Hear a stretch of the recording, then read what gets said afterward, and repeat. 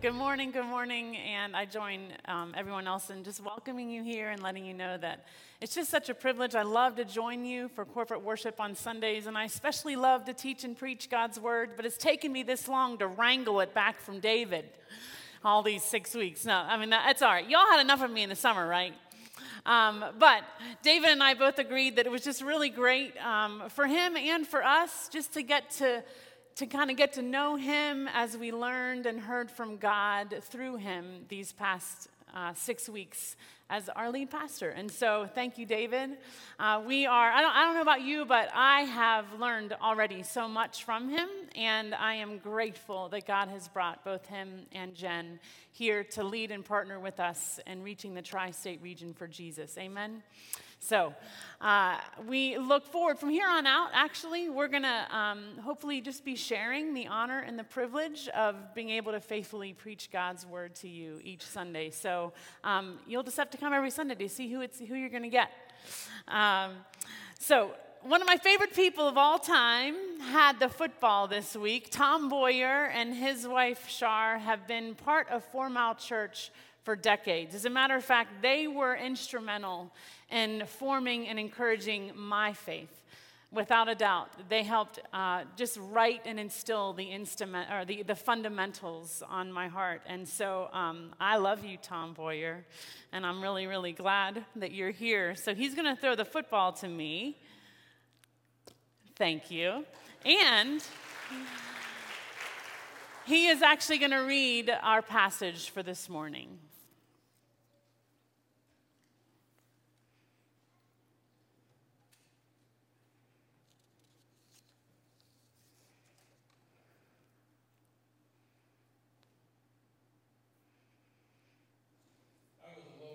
About throwing the football, but my grandson gave me some good advice. He said, "Papa, don't show off with that behind the backer. Just complete the pass." Good morning, brothers and sisters. Our reading this morning comes from Matthew 5, verses 13 through 16. You are the salt of the earth. But if salt has lost its taste, how shall its saltness be restored? It's no longer good for anything except to be thrown out and trampled under people's feet. You are the light of the world. A city set on a hill cannot be hidden. Nor do people light a lamp and put it under a basket. They put it on a stand. It gives light to all in the house. In the same way, let your light shine before others, so that they may see your good works and give glory to your Father who is in heaven. Thank you, Tom. Would you pray with me? Lord Jesus, we are so very thankful for your living and active word. And we pray that through your Holy Spirit, you would use it to pierce our hearts this morning. And that you would change us, that you might be glorified in and through our lives. It's in Jesus' name that we pray. Amen. So if you've been joining us for Sunday mornings over the last several weeks, you know that we have begun to wade into the waters of Jesus' very first recorded sermon, what we now call the Sermon on the Mount. And that's the immediate context of the passage that Tom just read. And we speak of context often because it is just so important. About a month ago, David and I devoted a whole sermon to helping us understand why and how this entire word or message from Jesus was so incredibly foundational, though absolutely counter to the first disciples' whole world view. In the Beatitudes, Jesus literally turned their perspective of the world and the kingdom upside down. He very cogently described the nature of life in the kingdom of heaven. Another way of saying that is that Jesus was teaching them what the character of one who follows and trusts in Christ looks like. And character is all about our hearts, isn't it? It's who we are on the inside. It's critically important that we get that straight, that the nature of disciples in the kingdom of God is first and foremost about our hearts. It's about humility, always. But if you think Jesus rocked their world and ours with the Beatitudes, y'all better hold on to your seats because he is just getting started. We have got to understand that who and what we are on the inside necessarily directs and determines the impact that we will have on the outside, on the world around us. Which is precisely why Jesus started with the Beatitudes, and then he goes directly into these two powerful and piercing metaphors, declaring how disciples are meant to impact the world around them because of the nature of the kingdom life inside of them. So do you follow? Friends, as Christ followers and members of his kingdom right here in Beaver County, right now in 2021, every single one of us has a profoundly important function and purpose in the unique spheres in which God has placed us. We are meant to be right here and now exactly what the disciples were meant to be back then and there, salt and light. You are the salt of the earth. The impact of this metaphor is probably lost quite a bit on us.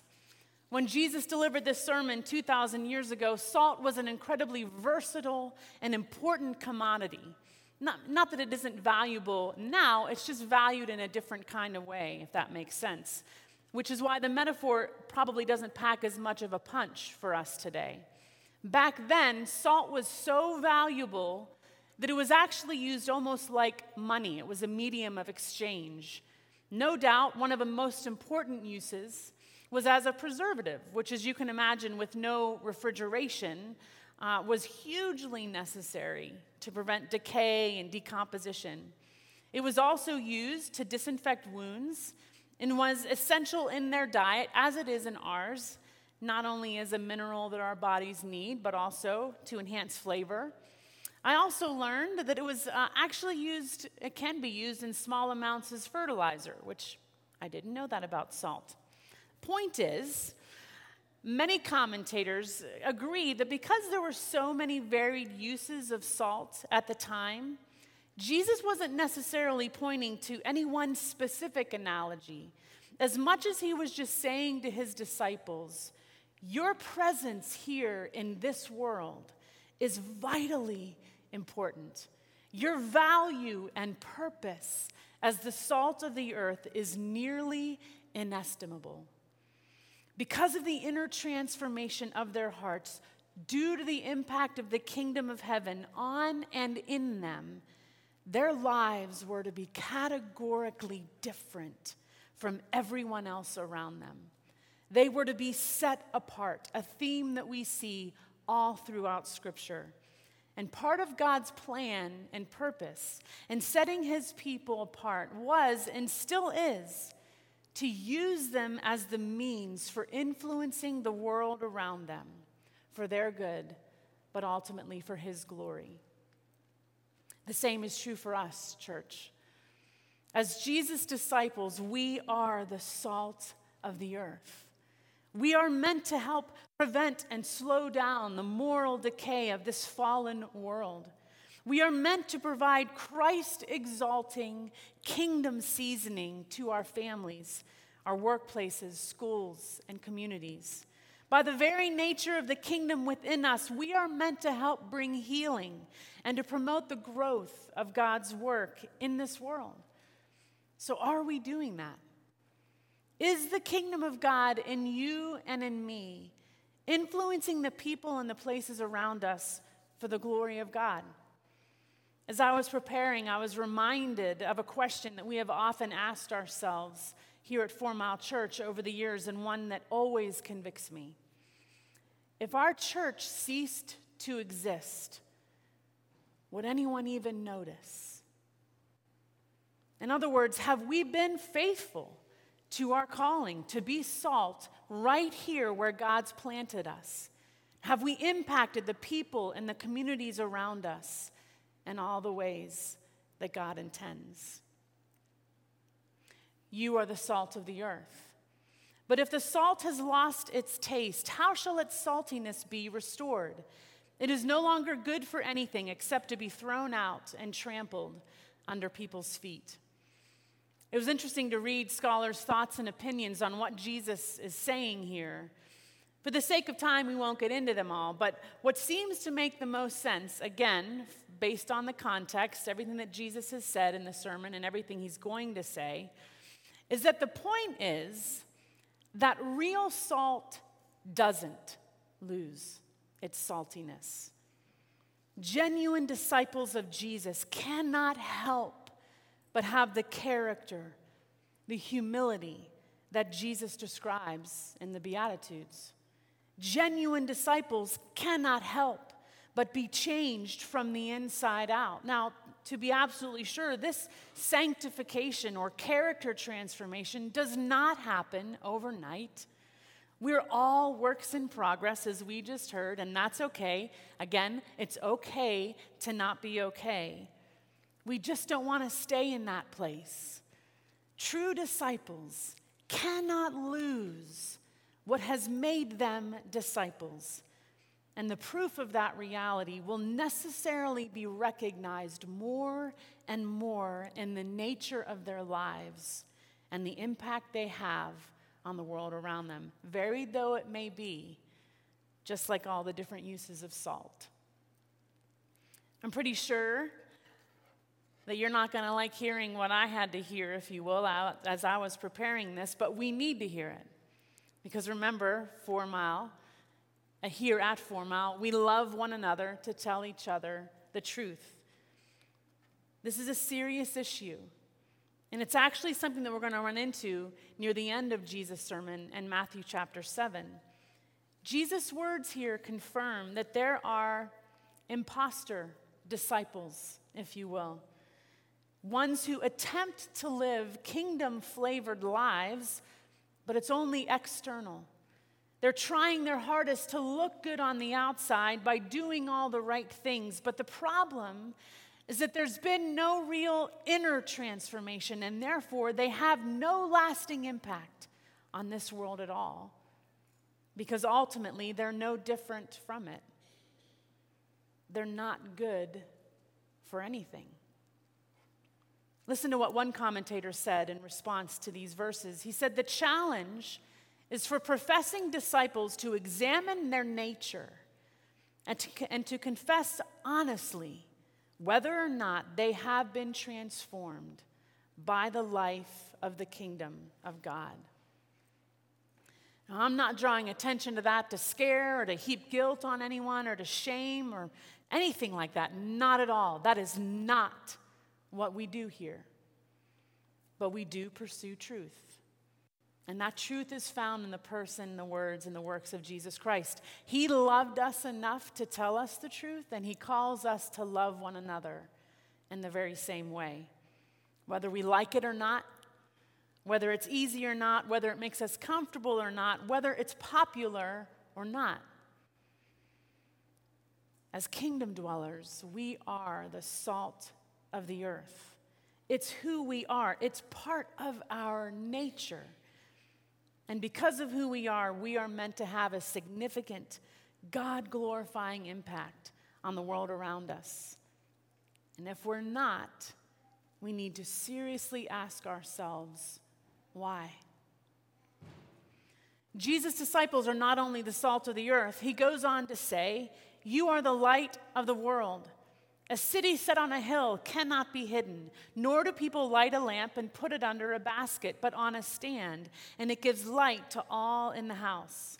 In the same way, let your light shine before others, so they may see your good works and give glory to your Father who is in heaven."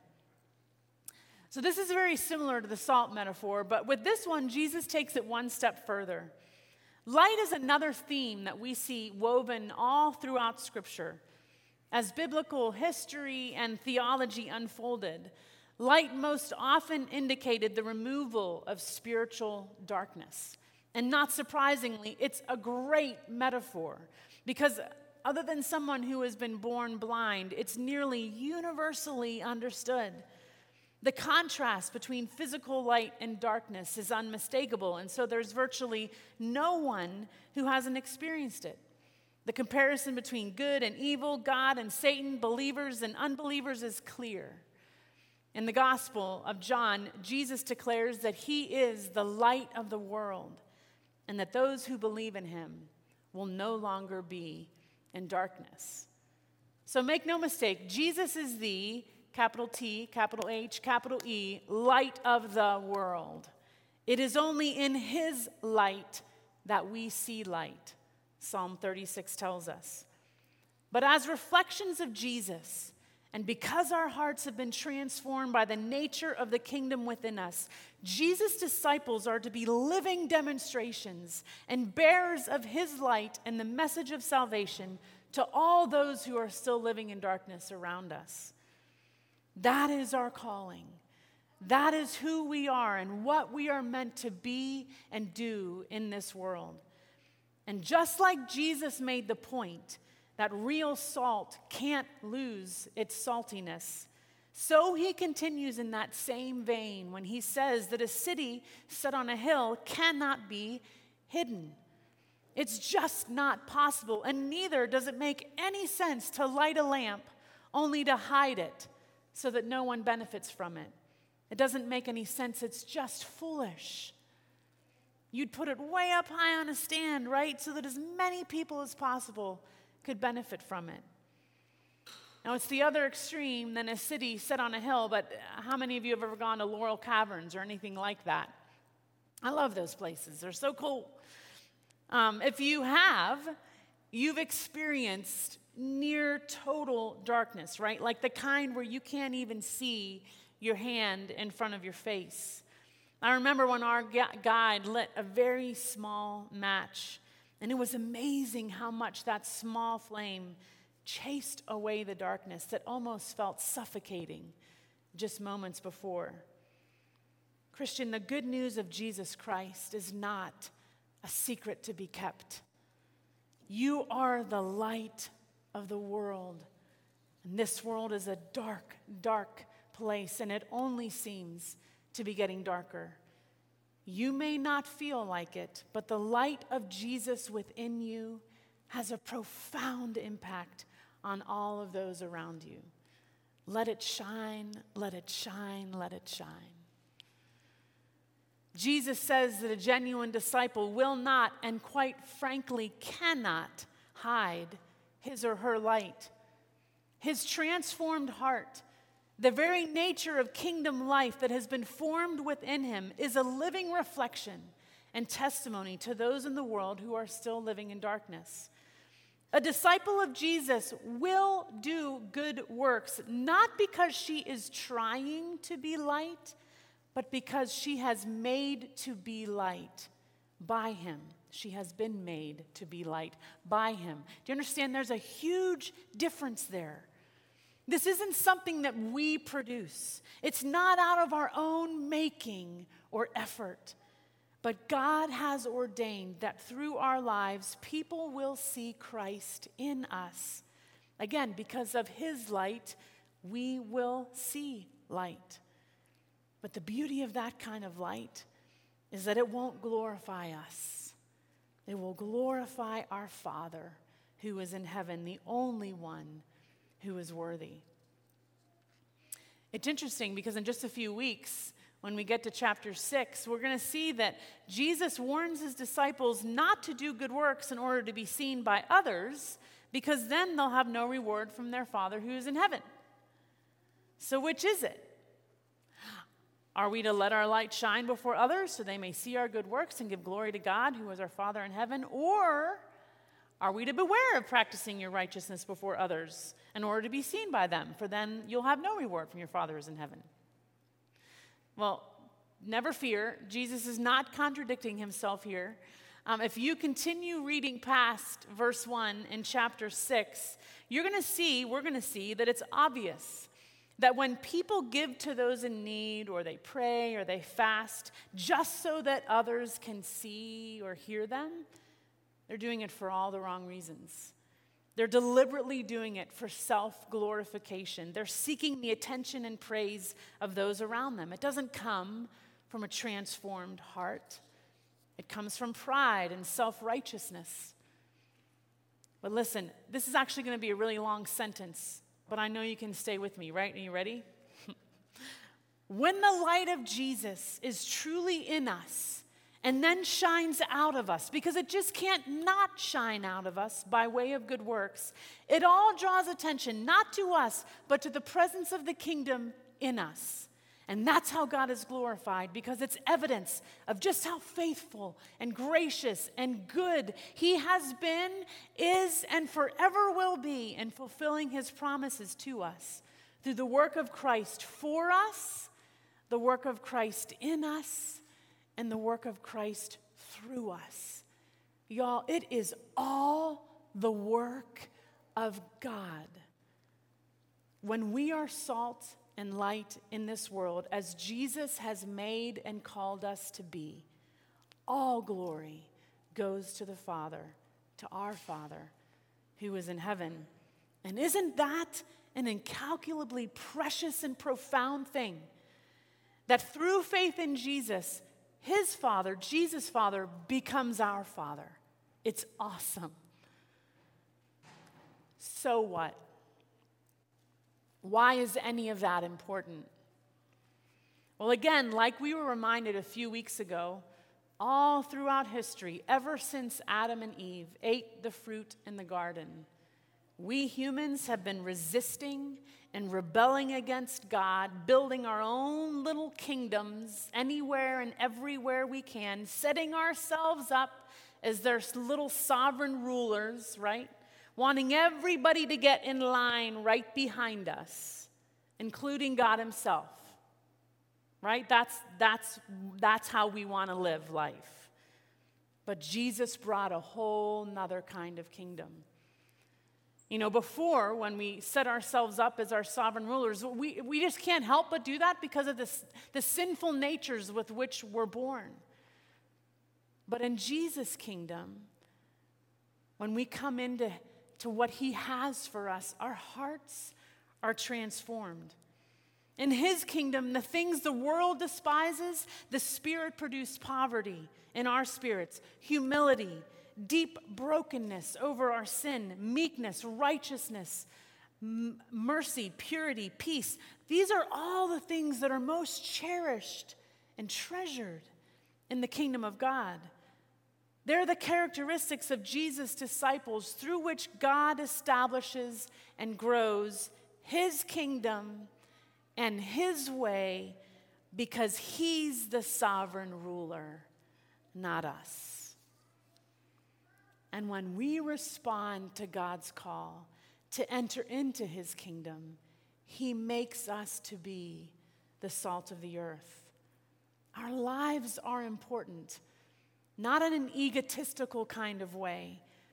What I mean by that is that by God's design, regardless of our status or profession, doctor, computer programmer, truck driver, teacher, grocer, stay-at-home mom, blue-collar worker, business owner, attorney, builder, pastor, student, retiree, do you get my drift? It doesn't matter who you are or what you do. Regardless of where God has placed each and every single one of us, the kingdom life we possess inside of us is utterly invaluable for the preserving and seasoning and fertilizing effect it will have in our daily lives and the places God has called us to inhabit. We are the salt of the earth, and we are the light of the world. The reason God doesn't just save us and take us immediately right out of this world to go home and be with Him right away is because there are still many walking in darkness who desperately need the light of his transforming grace, just like we do. And we are that light if we are genuine disciples of Jesus, set apart to be different from all those around us who are yet living in darkness. So this means that we have to be out there in rotten places that aren't so comfortable or popular or glamorous to be in. We have to be out there where there is darkness, where hope has been lost, where seeds need to be planted and fertilized and watered and nurtured. We are meant to be in the world, not of it. We're absolutely meant to be set apart and different for sure, but we cannot just circle up and keep the world out in an effort to preserve and protect ourselves. People are dying. Eternal deaths, separated from God. And we are the only ones who have the message of hope and salvation in Christ. We are the only ones who can and will be the salt of the earth and the light of the world. Now, it is absolutely right and good that we circle up like this on Sunday mornings. Yes and amen. We come together to sing and to praise and to hear the word and to get encouraged. We gain strength. We pray in faith in order for us to go out, to be salt and light throughout the rest of the week, day by day by day, through the ordinary rhythms of our lives. It may not seem terribly spectacular. Most of the time it doesn't. But it is supernatural and it is profoundly important. Y'all, this world is in moral decay and darkness. You don't need me to tell you that. You turn on the news, you turn on social media, it is everywhere. It is ugly. There is so much hatred and divisiveness over everything, for crying out loud. People are just downright mean and rude. I mean, we think kids are bullies? Holy cow, you should see some of the things that people are writing on my feed. What breaks my heart is that far too often those people who profess to follow after and love Jesus, they look the exact same way as the rest of the world. And this should not be. It may seem so trivial, but this is exactly what the Beatitudes address, as well as why Jesus says that we're to be salt and light. We absolutely have to tell people about Jesus. We have to literally use our words to verbally share the reason for the hope that we have. But it really is true that so very often our actions speak so much louder than our words. We must speak and live differently than the world around us. We must. It's who we are. It's what we're called to be and do. So, church, are we rude or disrespectful in person, in our cars, online? Do we sit in judgment on those who differ in their opinions or convictions or decisions? Do we go out of our way to serve those around us rather than expect to be served? Are we humble, kind, patient, gracious, loving? What we've learned from Jesus so far in this sermon is that we won't be rude or disrespectful, unkind, judgmental if we have allowed the kingdom life to have its full effect in us. We don't need to go out and change the world and fix all of its problems. Whew. That's not our job. That's not what we're called to do. We are called to be salt and light right here, right now, in all the ordinary ways of our ordinary lives, day by ordinary day. A life lived intentionally like that is a life lived well, and one that glorifies God. I came across a quote by an author of the name of David McCullough.